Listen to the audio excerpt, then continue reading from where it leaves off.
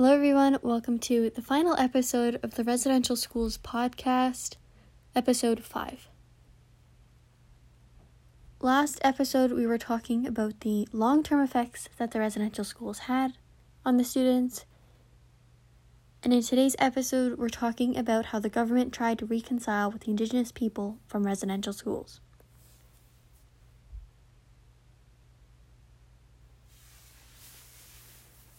The apology was a long time in waiting. In 2008, Stephen Harper, the Prime Minister of Canada, and the Conservative Party apologized for residential schools of the past and how Canadian government treated Indigenous school children.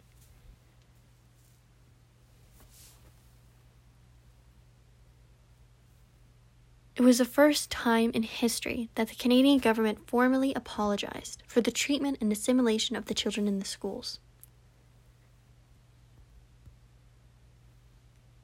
Harper said, in quote, "Today we recognize that the policy of assimilation was wrong, has caused great harm, and has no place for it in our country.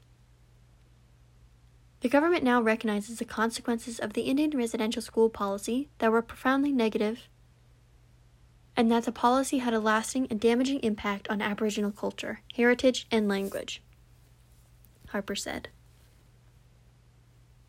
Many of the former students were there, and although some talked about the positive experiences, majority were not. About 150,000 First Nations, Inuit, and Métis children were removed from their communities throughout most of the last century and forced to attend residential schools. As part of the apology,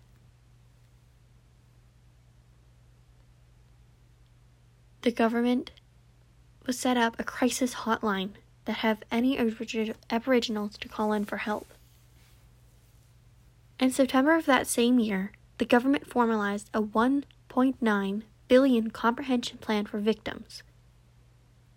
The government has also established a Truth and Reconciliation Commission to examine the legacy of residential schools. This was not appreciated from Indigenous communities because it wasn't a genuine apology. It was really, and it felt like, a political ploy to make them look better. After so many years of damage, the government can't make up for it in one simple apology, years after they closed. They ripped them from their culture and punished them for doing things that have been taught all their life. And the government tried to rob them of their heritage.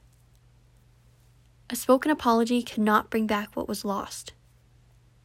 Money or a hotline cannot bring back the years lost. The lack of language, culture, the feeling of community cannot be restored from an apology, money, or a hotline.